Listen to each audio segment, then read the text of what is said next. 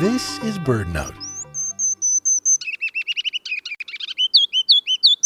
Most of the time, a ruby-crowned kinglet is a fraud with feathers, neither ruby nor regal.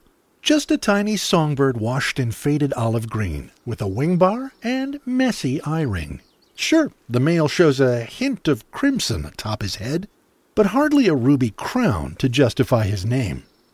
But if you forsake the kinglet for flashier birds, you'll miss one of nature's great events.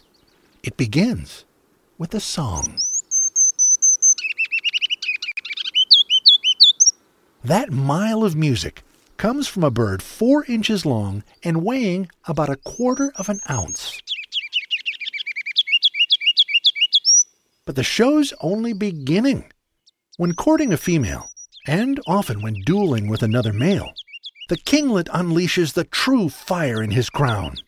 He begins to expose those ruby feathers, and his crown glows like an ember. Then, in an instant, the crown ignites. At long last, the feathery fireworks that give the ruby-crowned kinglet his name. And then, in another instant, the show is over, and the crown recedes, at least until his next performance. Now's the time to look out for these fireworks, as kinglets migrate north across much of the continent toward breeding sites in remote evergreen woods. See the display at birdnote.org. I'm Michael Stein.